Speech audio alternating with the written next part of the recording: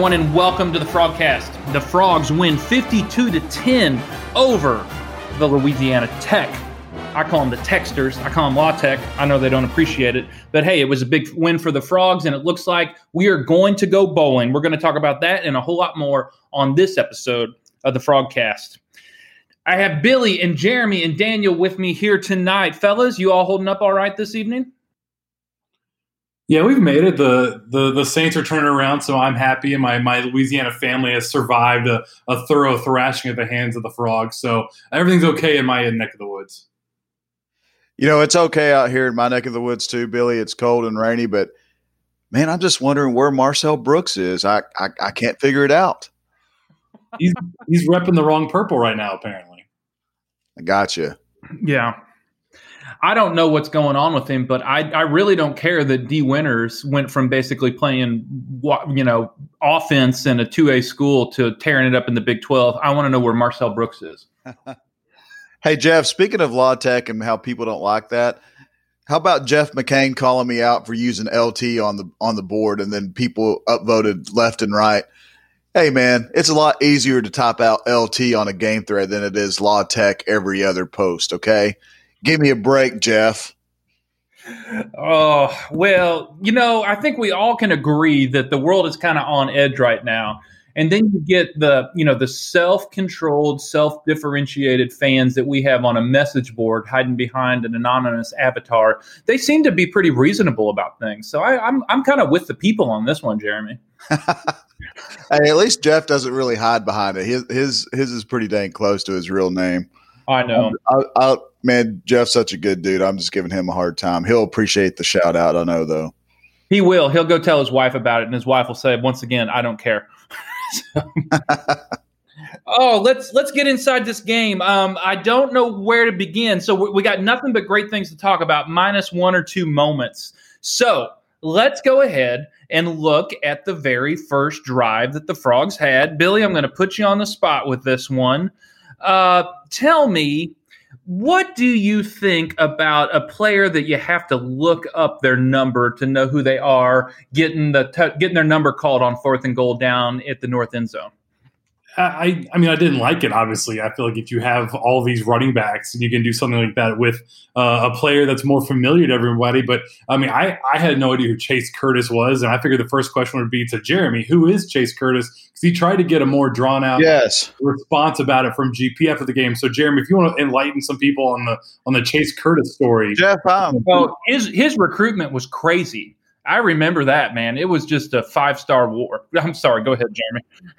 I'm deeply saddened that you're using this podcast to discuss who in the heck Chase Curtis was, because I only posted about him about 4 or 5 times, even 2 days ago, talking about people were asking about Pro Wells and everything else, and I said there's a guy I've mentioned the kid multiple times, and then even a couple of people on the board were like, I follow this site religiously. I've never heard his name mentioned. Then I had to literally go back, and I'm still going to go back and find every thread that I've talked about this kid and link it so you guys can understand.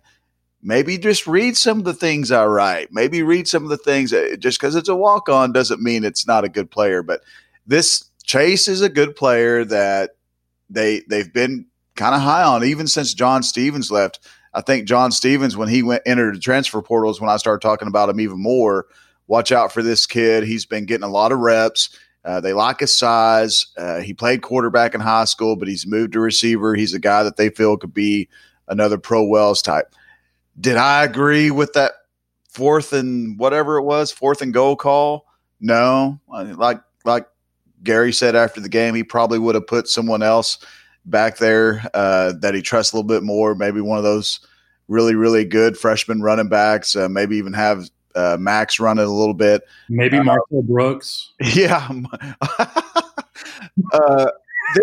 This just reeks of one of those deals where it seemed like, and I'm not talking bad about Chase because I think he's going to be a good player. And like I said, people have been speaking volumes about him, but I think this is one of those deals where kind of a reward for being so good in practice, improve. And I think he'll end up being one of those players, a walk-on player that ends up getting a scholarship just because the value for him is just increased so much since he's got on campus. He's a lot better player than they figured he was going to be. So maybe not the best first impression, but I think we'll see some plays later on in his career that we'll like a whole lot more than that one play. If he would have scored, everybody would have loved it. And everybody would have called him brilliant. And, you got to walk on that. He probably would have been awarded a scholarship in the locker room after the game, and it would have been one of those viral videos. But, I feel bad for the kid. He's going to get picked on. But, hey, that's just kind of how the game unfolded. The good news is everything kind of went up and to the right from there. So I thought Clint Foster's video today was awesome when he was doing the Chase Curtis bit. I laughed out loud on that one. Yeah, if you're not following him on Twitter, you need to. I'm sorry, Billy. Go ahead. Well, I think it's the funniest one he's done so far. The Thanksgiving one was great, obviously, but I think this one, as far as like an individual game recap, I think was probably the best one he's done so far. Him talking about Chase Curtis was literally probably 90% of the fans that didn't have a clue who Chase was, and he so funny on that. You guys need to check it out. I think it's I want to know how long it takes him to cut a 2-minute and 20-second video. I bet that's over an hour. Oh, easily. I think not just cutting it, but also having to record all the bits and the sticks and stuff and write it, obviously. So I bet it's a solid 4-hour process. Wow, that's a labor of love, man. I know that for a fact. That's a labor of love. Oh. Good for him. All right, well, let's flip over to all the other things that went right. Frogs put up 52 points. They rushed for 333 yards. When you look at Miller and Evans and Johnston, and then, of course, throw in Duggan, that's a whole lot of offense that's coming back next season and potentially the next season and maybe even the next season. So the Frogs looked really strong on the offensive side of the ball. For all the hot 5-star hype, Jeremy, are we finally beginning to see what Zach Evans can be? Are we going to get a taste of what the life is going to be like in, say, 2021 when he's got a whole year in the program under his belt? What do you see in the development, not only of Zach Evans, but you see Miller and you see Quentin Johnston coming along on a platform like this to close out the regular season? Man, how about those freshmen? It's like I told someone last night on Twitter, recruiting matters. When you get a guy like Evans, a guy like Johnston, those two guys alone are they're difference makers. And Kendre Miller, finding a guy like him in the tall piney woods of East Texas, 2-star kid, most I think UTSA was looking at him as a linebacker, and TCU, that was the point where Dominic Richardson wasn't going to qualify, so they needed to find a guy, and Kendre Miller fell in their lap, and man, has that worked out. But starting off with Zach, I'm so happy for that kid. Just for multiple reasons, not just for what he's been able to do on the field, but just staying patient with the whole process. We weren't seeing a lot of him early in the season. People were going nuts. Fans were going nuts. Why is he not getting more carries? We started to find out more about why he wasn't getting more carries. He was still learning the system. He was out 2 times for close contacts with COVID, so he missed a significant amount of fall camp. But if you look at it now, he's got 3 consecutive starts, and I think that's what you would expect with a 5-star running back that has his kind of talent. He's learning the offense better. He's obviously a very hard runner. Everyone that watches him run, watches him bounce off guys, watches him outrun defenders. Last night, that 75-yard run was just spectacular. It's like, me and Billy were sitting next to each other in the press box. He bounced off the first guy, bounced off the second guy, and I think me and Billy both said at the same time, uh-oh, because we knew once he got around the edge, he was going to outrun. And if you watch him, he's just got those instincts. As soon as he gets in the clear, he switches the ball from his right arm to his left arm, and that's just instincts you have as a running back that sometimes can't be taught. It seems to be easy to be taught, but some guys never pick it up. But just watching him run, watching Quentin Johnston go up and catch those passes and using his speed, and he's become more of a favorite target for Max. And this is going to sound crazy, and this is a long-winded answer, but this is going to sound crazy. I think Max likes throwing to Quentin more than he did Jalen Reagor last year. I think he's even more comfortable throwing to him. He's obviously become the last couple of weeks one of those targets Max loves throwing to. But those 3 guys right there, when you look at the box score and you see they've accounted for 6 scores, and they're all true freshmen. It just makes you shake your head and just think, man, the future looks really bright for that offense. Billy, would you believe me if I told you Quentin Johnston has more yards receiving than anyone on Oklahoma? Rambo, Theo Weiss, Hasselwood. Would you believe that? I mean, yeah, I would, but I know Oklahoma hasn't been quite what we expect them to be what they've been in years past. But I mean, seeing his progress and what he's done the last 2 weeks now that he's gotten back onto the field after missing what he missed the Kansas game, I believe. After that game, he's been phenomenal since then. He's become what we all hyped him up to be, expecting him to be. I kind of thought he'd be the next Josh Dotson. He's getting there faster than I even thought possible. So getting the true number one, wearing number one, and that Duggan to Johnson connection for the next 3 years is going to be just glorious. I mean, last night was Attack of the Killer Freshmen between how talented how impressive all the young guys were going last night.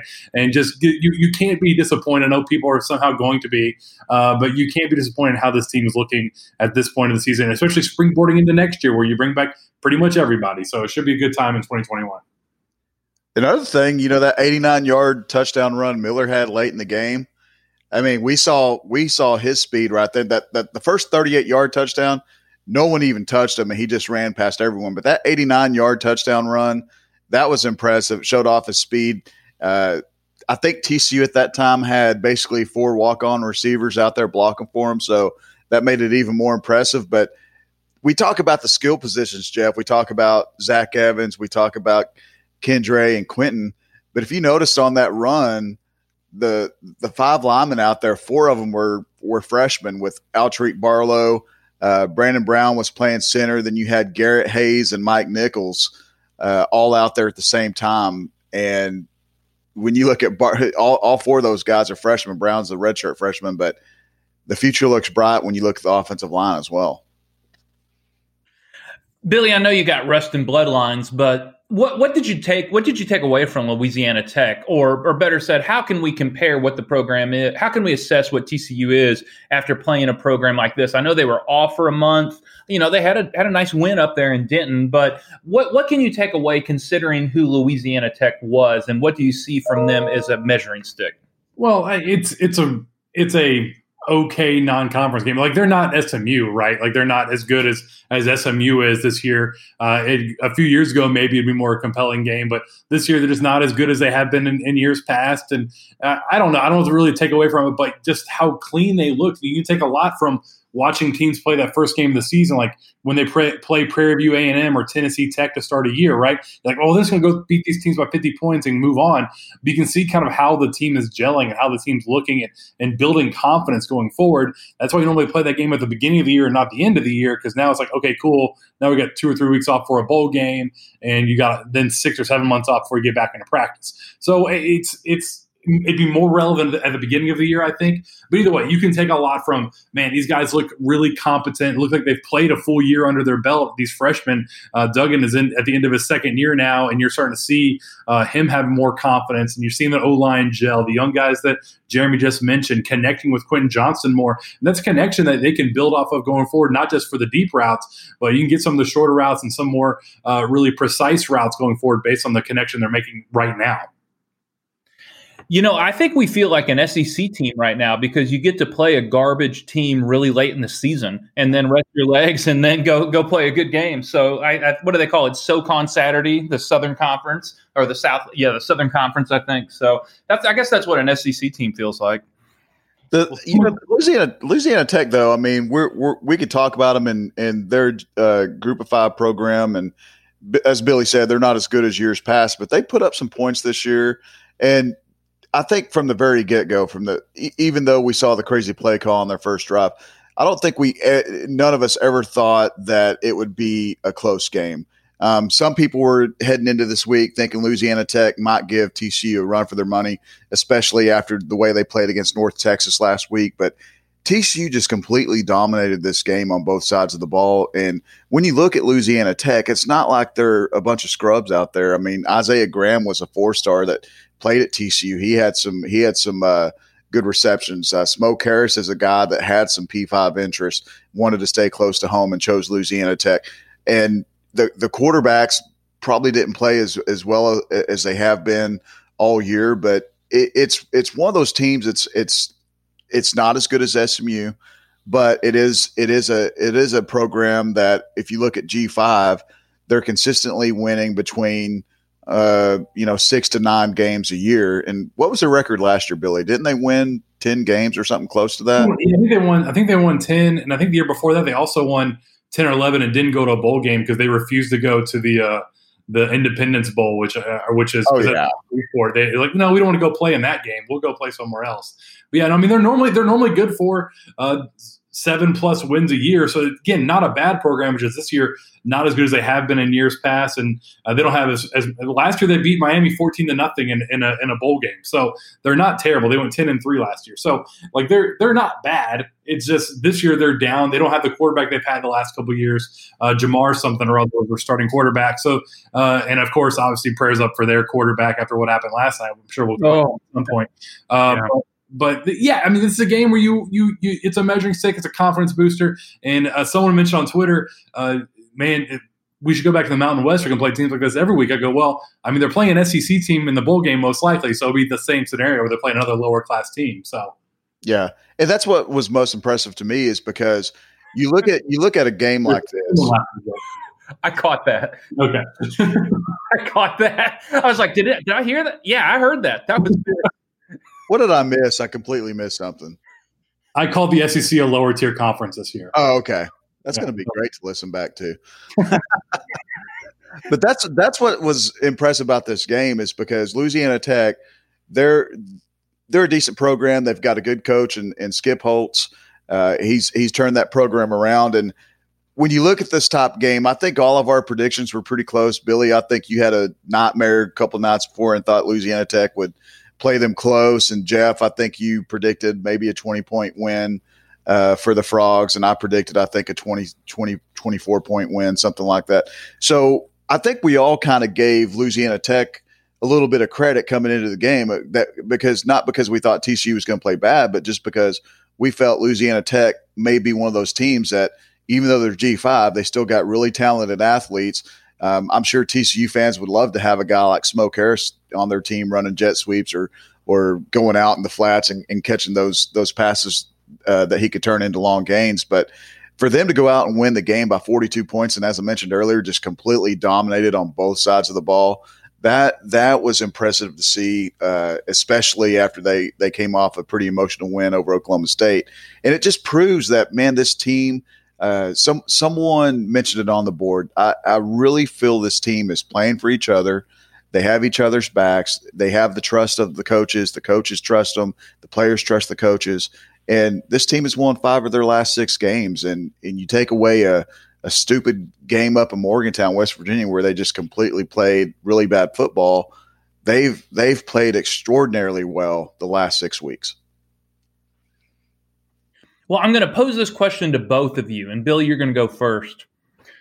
In this run of success, how would you summarize the Frogs' philosophy of offense? What is TCU trying to do when they have the ball? And what is it that they're doing that's working? It's easy to say, hey, throw it to the 6'4" guy that can outrun everybody or give it to Zach Evans. What do you see that the offense is doing and asserting itself to make possible on the offensive side of the ball that has contributed to some sustained success since the Frogs were 1-3? I mean, you said it's too easy to say, but it seems like those are the answers, right? It's Duggan. They're opening the ball. They're opening the playbook up a little bit more. He's throwing it deep more often. I mean, last week against Oklahoma State, we saw the 71-yard touchdown to Darius Davis. So in their last 6 quarters, what have they scored? 75 points or something like that. So they're opening the playbook up more. Zach Evans has 3 straight starts and a couple 100-yard games in there.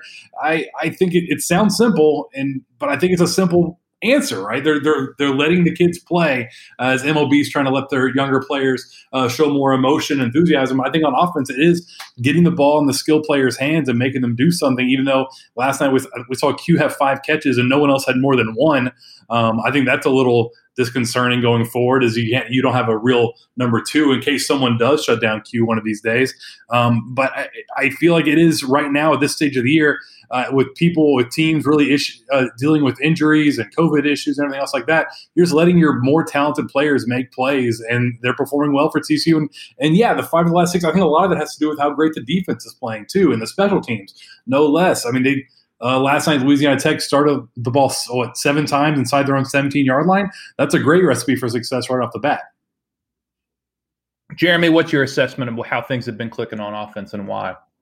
I just think they've asserted themselves into running the football more. I think even last night we watched them just want to run the football effectively. I think Max only threw 13 passes, and that's really what's become their bread and butter over the last few weeks. Everyone talks about, well, they're running their rushing stats are better because they can't pass the ball.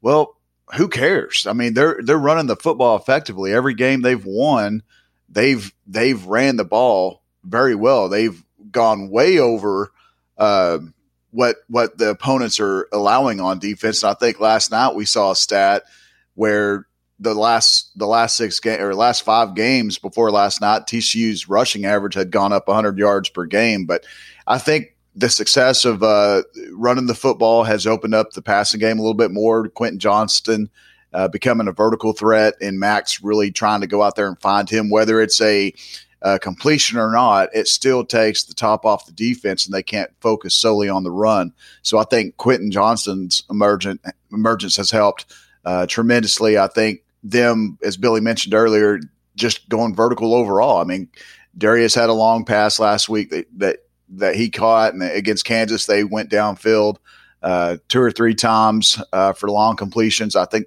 maybe every completion was a long completion against Kansas, but they're really starting to try to take the top off the defense vertically, and I think it's helped the run game. And obviously we go back and we've talked about it, we've cussed and discussed about it, but the offensive line has simply played better. And I think right now the offensive line is doing a better job of creating run lanes and getting those running backs some yardage. And that's what you got to go with. If they're not doing a great job protecting Max right now, why would you keep calling pass play? So right now the bread and butter for the offense is running, and hopefully that opens up the passing game even more.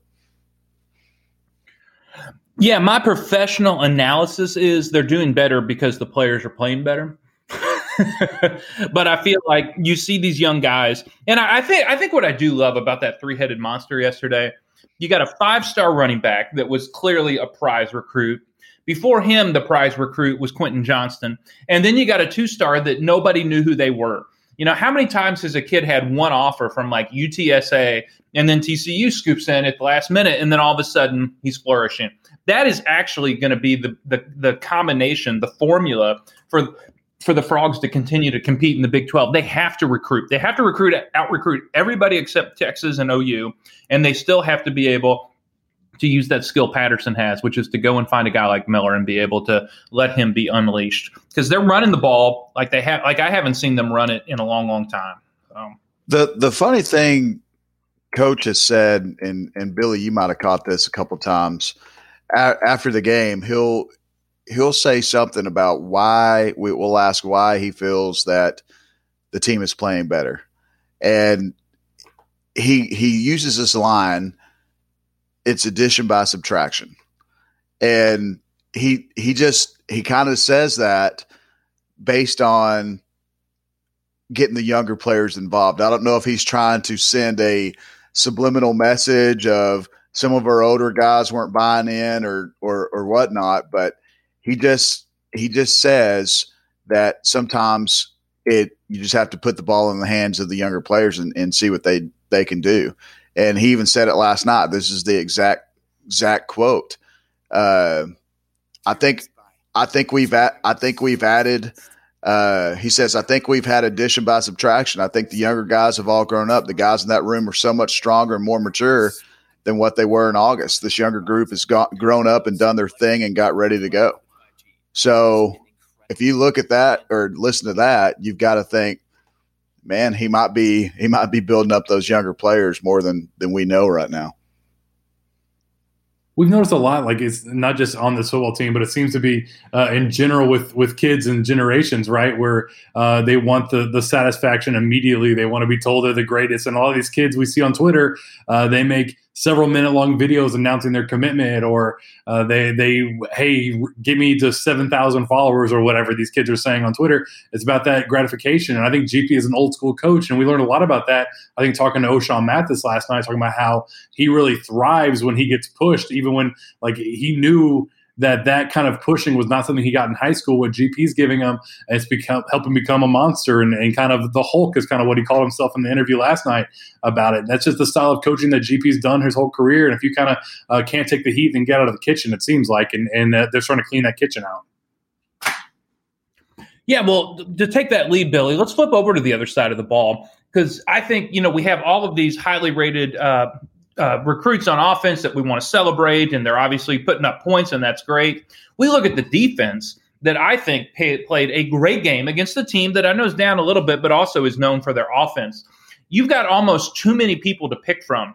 You got O'Shawn, you got Caesar. I thought D. Winters played a really good game. I was really glad to see Van Zant get in there and make some great hits. What do you see on the who do you see on the defensive side of the ball that has responded to coaching as the season has gone on, that has clearly stepped up and moved beyond the instant gratification moment, but said, I want somebody in my face because that's going to motivate me on Saturday? Billy, let's start with you. Who are you seeing? You already mentioned O'Shawn. Anybody else on your mind?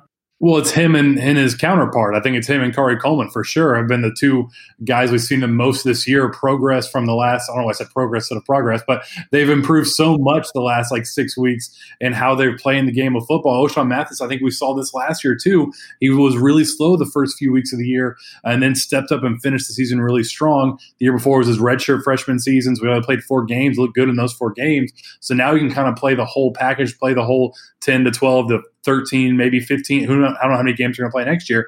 But O'Shawn, we're seeing a guy who's really take that next step. And Kari Coleman's gone from a guy that was about to go to Kansas to the last second TCU saving him from them and putting him in this defense. And he's really thrived. And I think he's leading the team in tackles for loss, or he's among the nationwide freshman leaders in tackle for loss.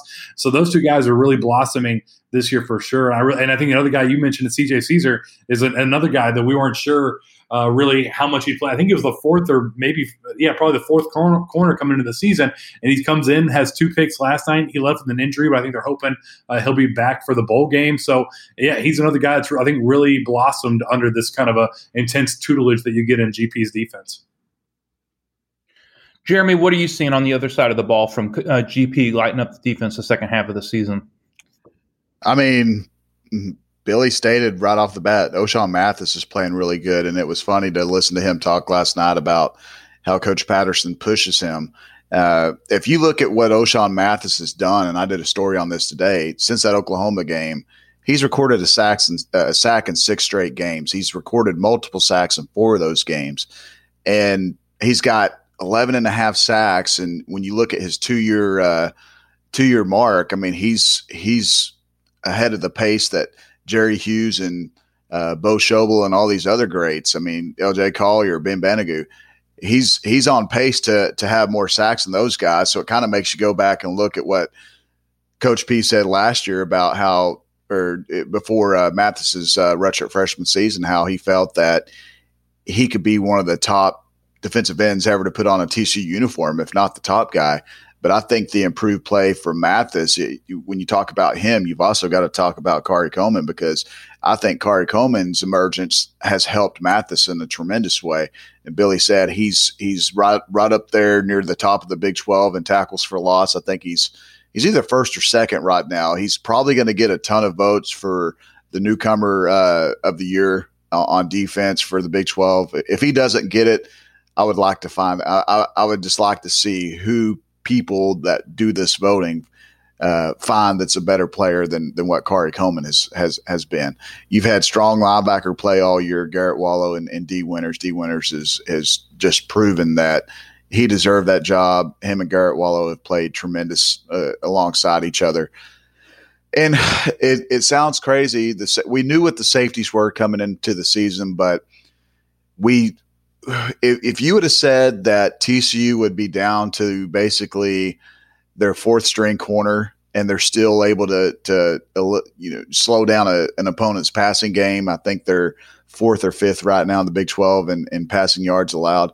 That's tremendous. And we talked about it last week, talked about the job Jeremy Modkins has done about getting those guys prepared. And around TCU, it's the next guy up mentality. And I think CJ Caesar, for what he's had to deal with, some of the plays he's given up, touchdowns, he gave up a touchdown to Oklahoma State last week. And for him to come out and play the way he did, man, you can't be more proud of a kid to have his moment and really shine out there. He played a really good game. But if you just look up and down the list of guys that have made plays, you can easily name pretty much every starter on the defense. You can say something about him that has helped this defense. And when you look at it for next year, you only really lose two of those guys with Wallow and Merrick likely going to the NFL draft. But the future looks bright on both sides of the ball, and I think especially on defense, it looks really good. I have to say this. You mentioned the Schobel brothers. Isn't it about time for some of their boys to be recruited? They've got to be getting up there. They've got to be getting up there. I'm going to start looking at the Columbus football roster because I think that's where they live. Yeah. They live somewhere down there, but I'm going to have to start looking at that Columbus football roster just to keep an eye out for that. One of them's got to be called Trey. I think that's just the law. So I'll be interested to see that. And we could exhaust. We could spend another half hour talking about the defensive side of the ball. But I think, Jeremy, what you said is what sums it up for me. So many of these guys are returning next year. And hopefully, a healthy Noah Daniels is returning. Hopefully, a healthy Corey Bethley is returning. And so you stick those two guys in there on top of a defense that already feels like it's begun to come together this second half of the season. You have to feel good about what the Frogs are accomplishing on the defensive side of the ball.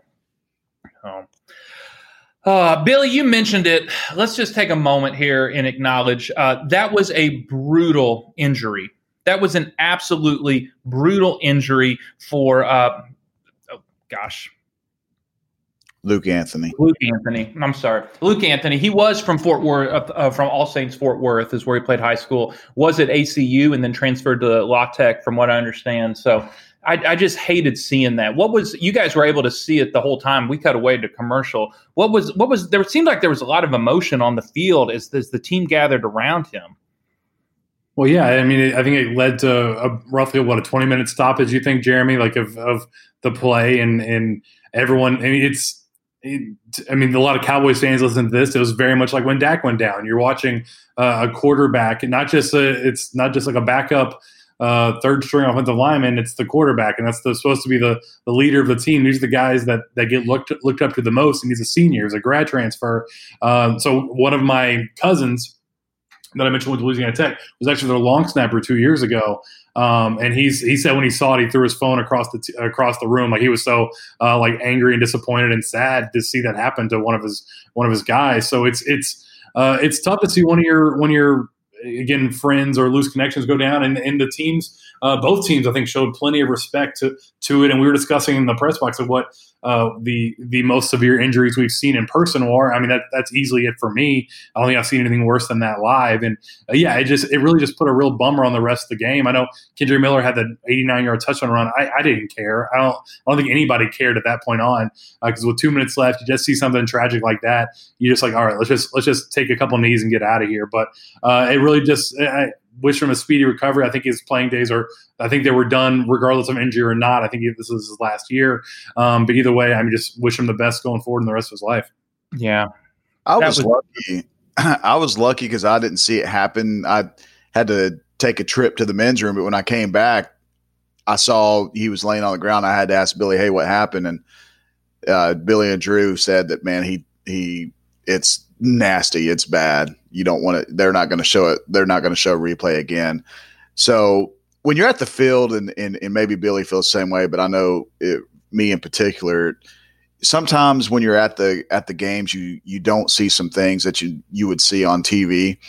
And as I'm watching there from the press box, it wasn't, I was watching both teams and both teams. I mean, Louisiana Tech, your heart drop for them because they're losing their leader, they're losing their friend, and I think TCU showed a tremendous amount of respect. But I didn't get to see a whole lot of it because we're way up in the press box, so you don't get to see a close view. But when I watched the replay on TV today and I saw it happen, and I knew it was coming. I knew it was coming eventually, and I saw it happen, and I just, my heart slumped for Luke, but the thing that I think hurt even worse was just the faces of those Louisiana Tech players. Isaiah Graham, you could tell it really, really affected him, and it affected a lot of those Louisiana Tech players. It was quiet there at the stadium. You could hear a pin drop. The TV showed that pretty well. I mean, it was extremely quiet, but I didn't realize Coach Patterson was basically out there next to the cart the whole time. That showed that's awesome to see an opposing head coach do that. TCU players were obviously shook up as well. They were watching closely, and man, it just, the sportsmanship's from both sides. And the thing that was really cool is when Louisiana Tech players, it's basically as soon as they got Luke on the cart, they all ran over there. They all ran over there to him. We're shaking his hand and giving him good thoughts.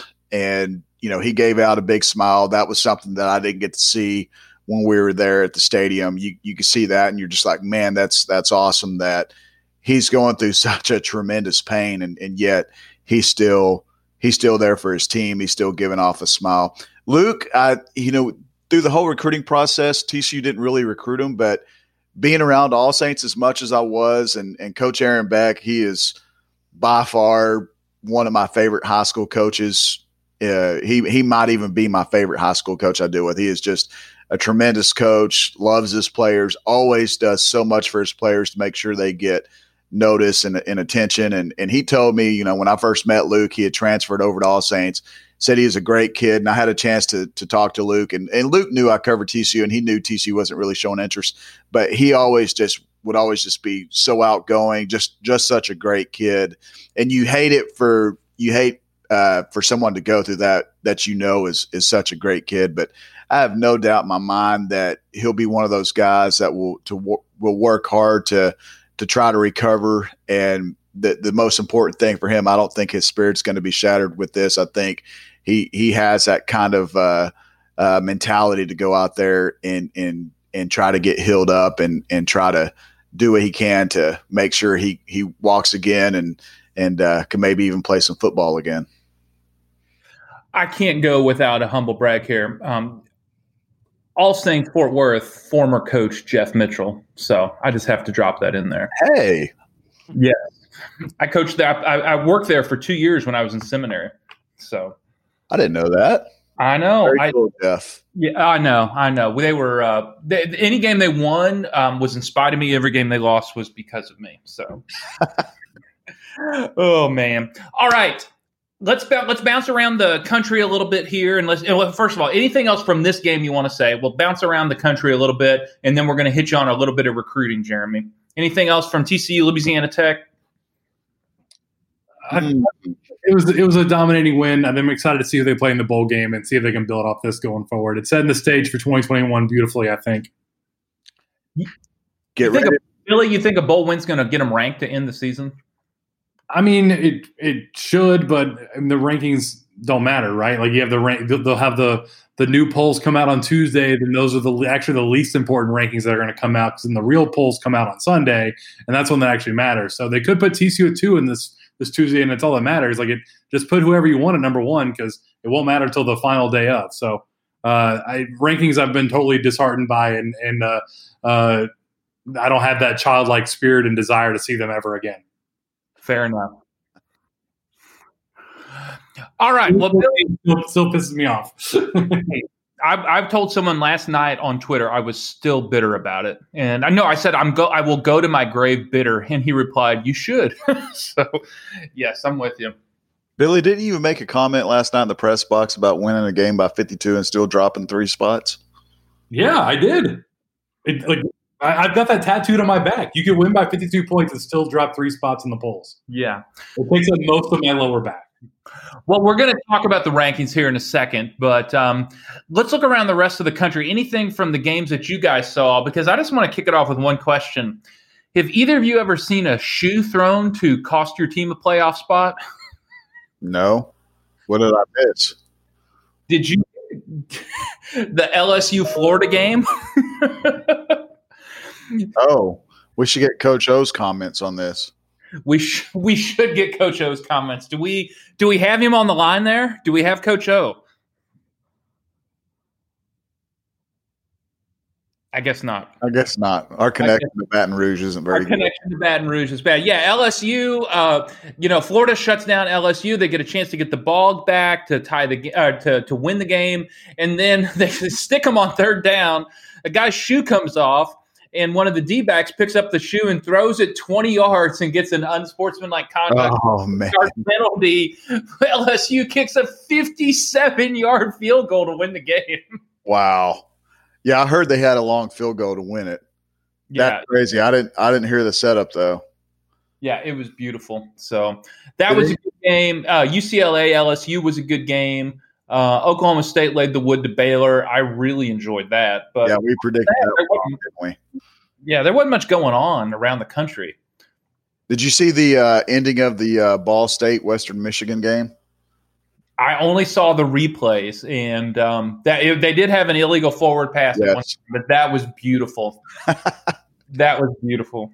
Man, thank God for review for that. I think we lost Billy. I think we did too. We did lose Billy. He just texted me and said, "Did you all just kick Coach O off?" So nope. I guess we lost him. We did lose him. Well, when he comes back in, we'll throw it to Coach O.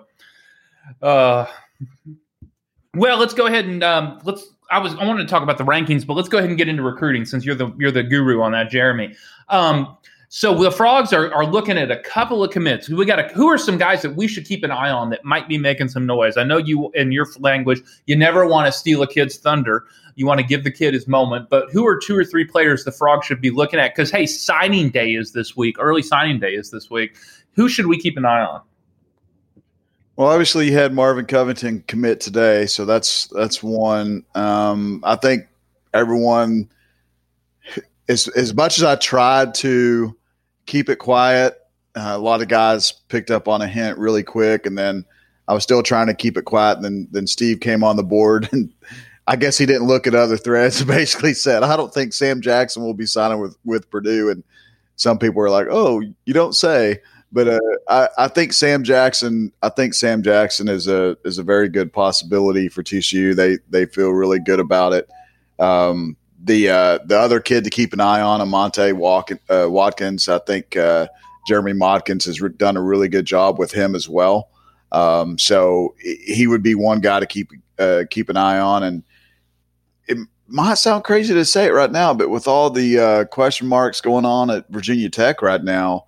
If you look at – sorry, my phone's going crazy. I'm trying to set it to vibrate. If you look at what could happen there, if Fuente's out, then you've got to look at the possibility of a guy like Dajuan Lofton reconsidering some things. So I do know they still want to take another receiver. They want to take a slot receiver. They want to take maybe another outside guy.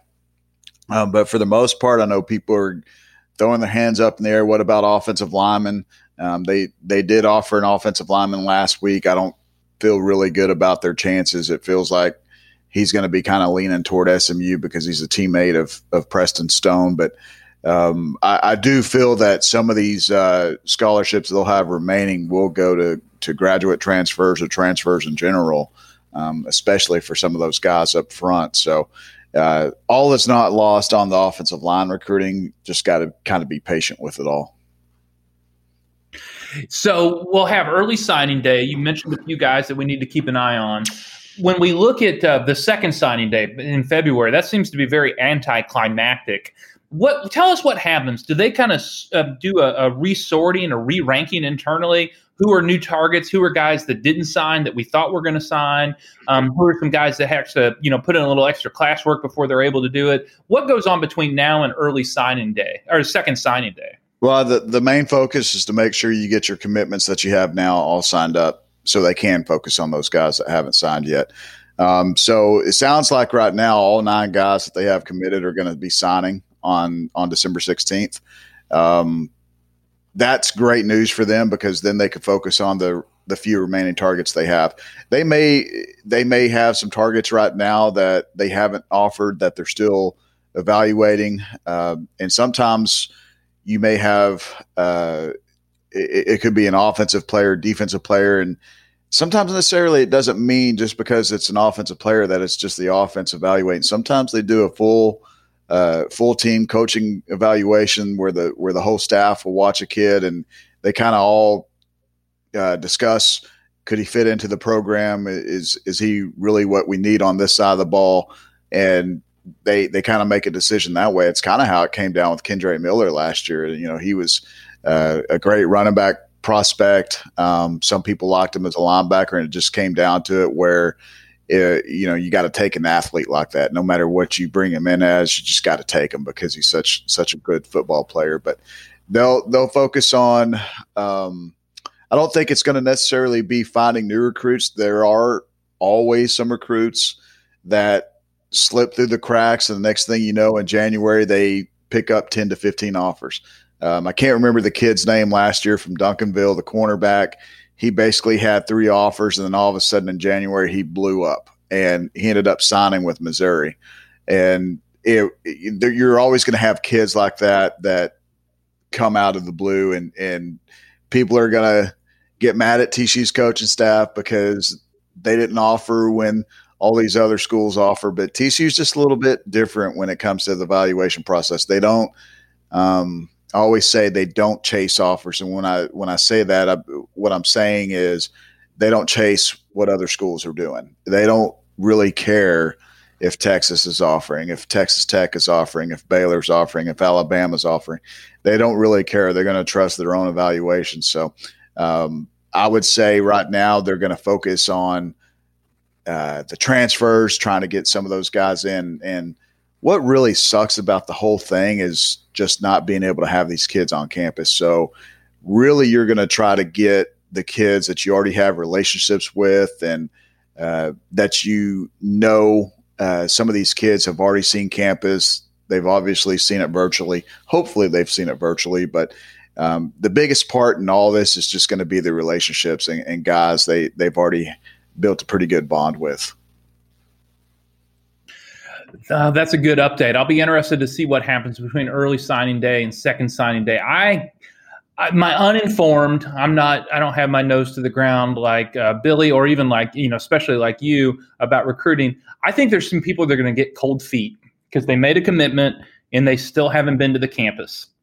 And they're going to have a winter break in front of them. And mama's going to be like, do you really want to go there? We can drive down to this other place and you can see it. They can't greet us, but we can at least walk around the campus and see what things are like. So I think there's going to be a handful of and I don't say cold feet as a pejorative. I say I need a little more time to make a life-changing decision. So the one thing I would say that could help TCU with local kids is we have no idea if we're going to be going through the same things that we went through earlier this year. And even right now with COVID, we don't know if there's going to be travel restrictions.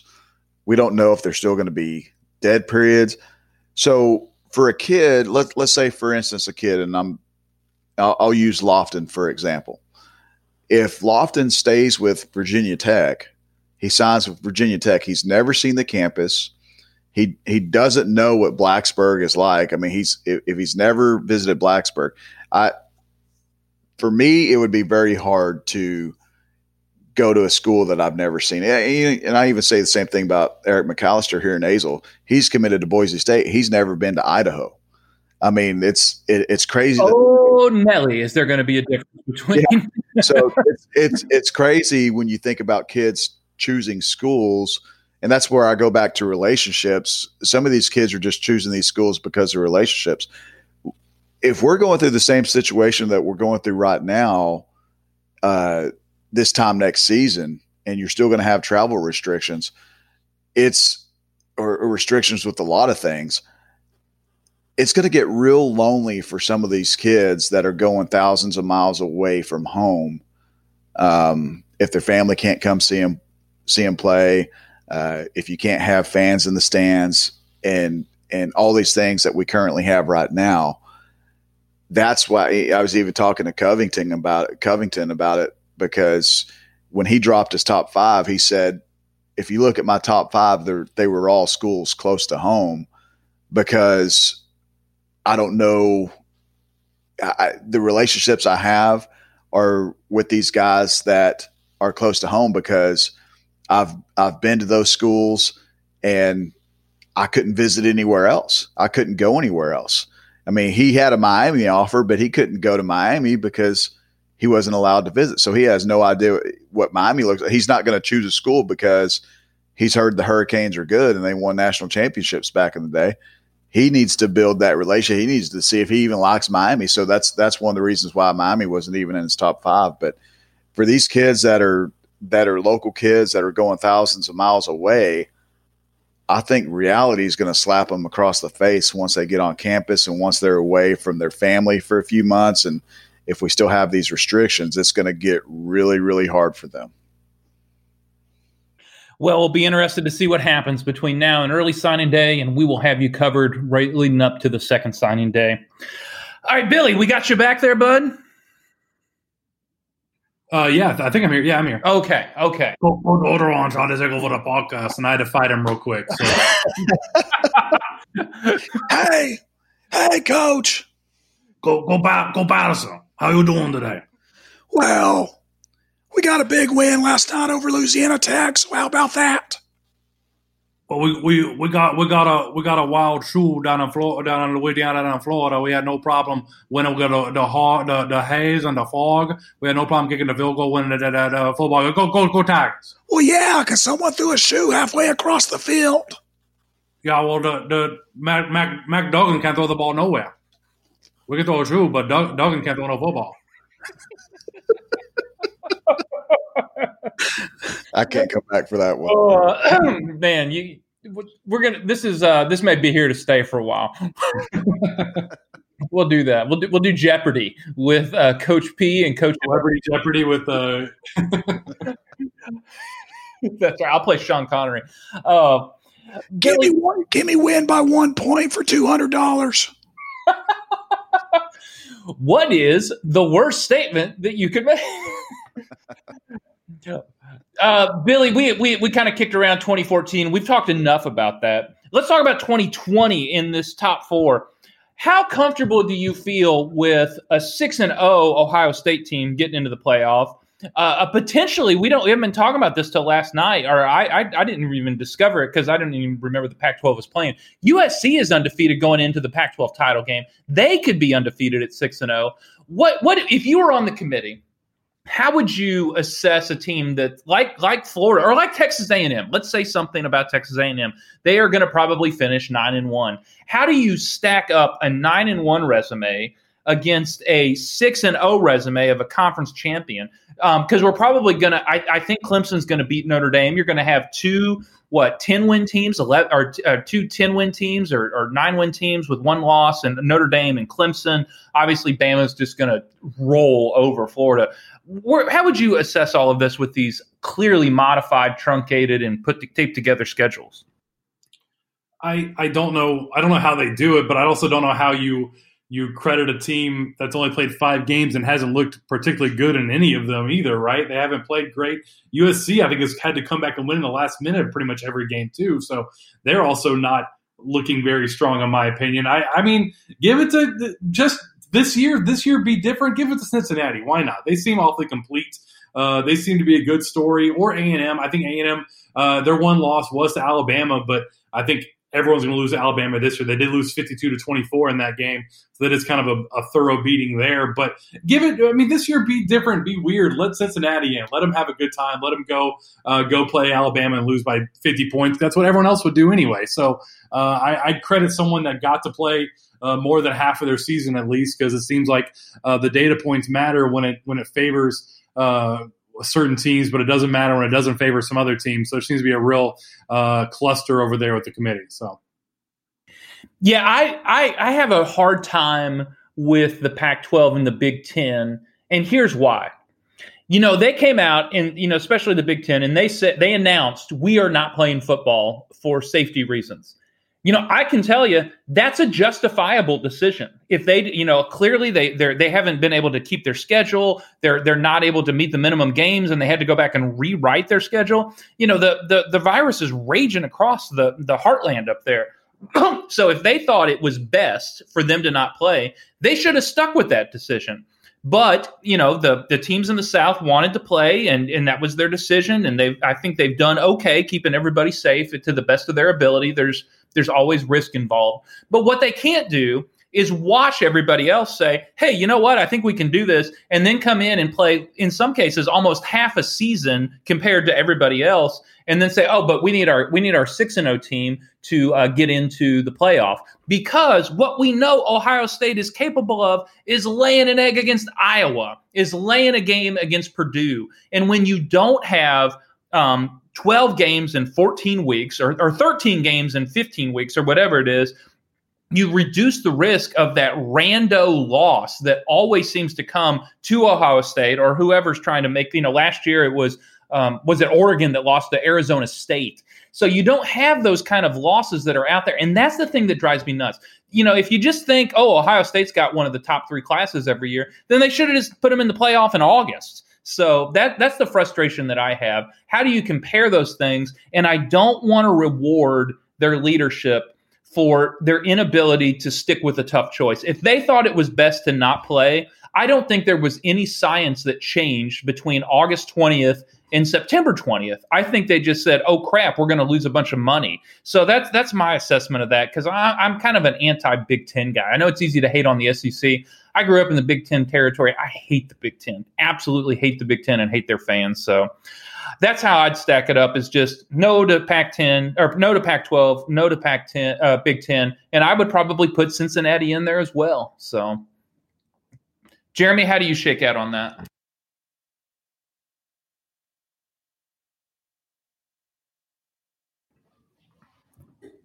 Hello. Did we lose Jeremy too? Jeremy too. All right. Hey. No, I'm here. Sorry, I coughed up a little bit, and I had myself on mute. So, and I was listening patient to you guys. Okay. Hey, you can always loogie delay is always acceptable. I still get these little coughs now and then. I'm 90%. I'm on the road to full recovery, but I still get coughed up a little bit. Anyhow, I think Alabama is obviously, they've proven they're in. This Notre Dame Clemson game, I think if it's a close game, I think both teams are in. I can't sit there and look at a playoff and see a 11-0 Alabama, a possible 11-0 or 10-1 Notre Dame, or 10-1 Clemson, and see Ohio State sitting there with a 6-1 record. I don't believe in that. I don't believe that Ohio State should be rewarded just because they're undefeated to have a playoff spot. I don't. I don't think I've seen enough of them this year to say that they're one of the top 4 teams in college football. I'm kind of with Billy. You give a program like Cincinnati a chance. Even Texas A&M is crazy as it sounds to say that. Texas A&M, they have one loss, and they got beat like a drum to Alabama, but Alabama's been doing that to everyone this year.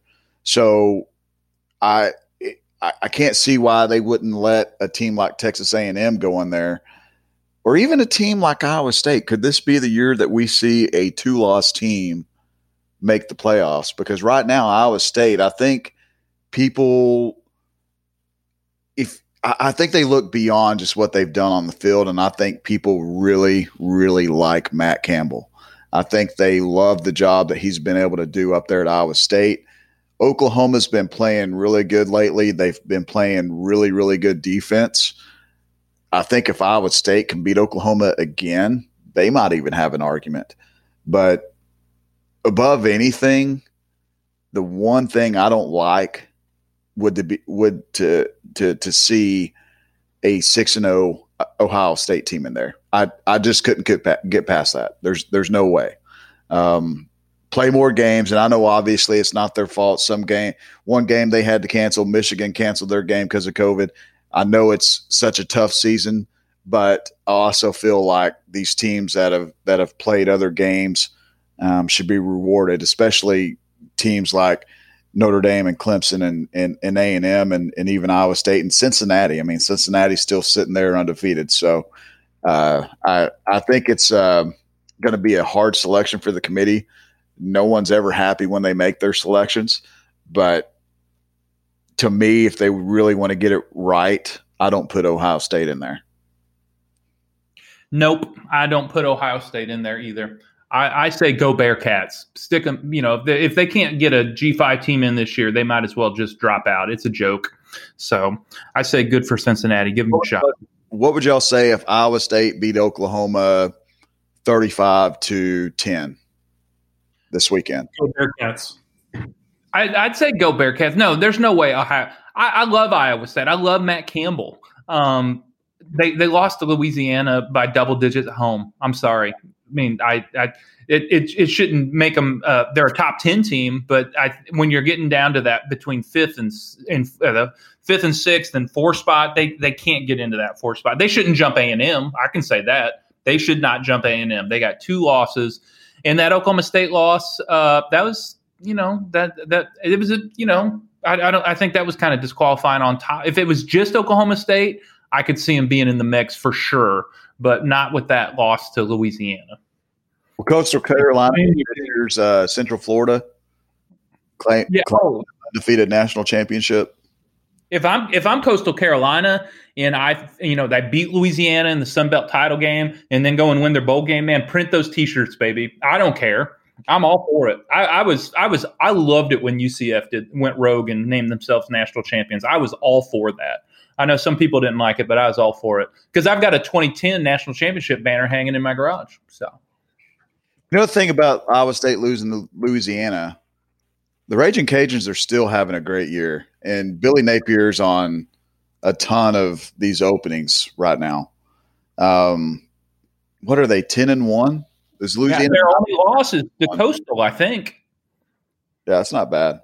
No, it's not. So it's not. I mean, it's obviously bad to lose to a G5, but back in the day when teams lost to TCU when they were in the Mountain West, it wasn't really considered a bad loss because TCU was so dominant, and that could be what we're seeing with Louisiana right now. Well, one last thing on the national scene. Did you see Gus Malzahn was fired today? Yep. Oh man, another program spending millions of dollars to get rid of their coaching and coaching staff while they're laying off professors and having to downgrade other sports and not play other sports because they got to fire their coach after a bad season. 6-4. They won yesterday. They beat Mississippi State, and then they fired Gus.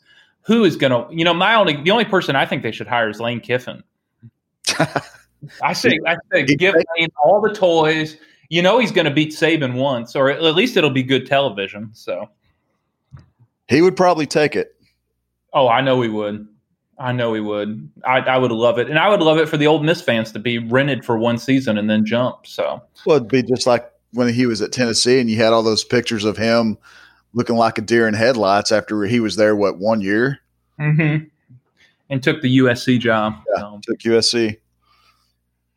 All right, everybody. We appreciate you listening to this episode of the FrogCast. If you haven't yet, go to hornfrogblitz.com. Become a subscriber. Now is the time to sign up and join our site. We're sprinting towards the first signing day, and you're going to want to be there for all the drama for the second signing day that comes in February.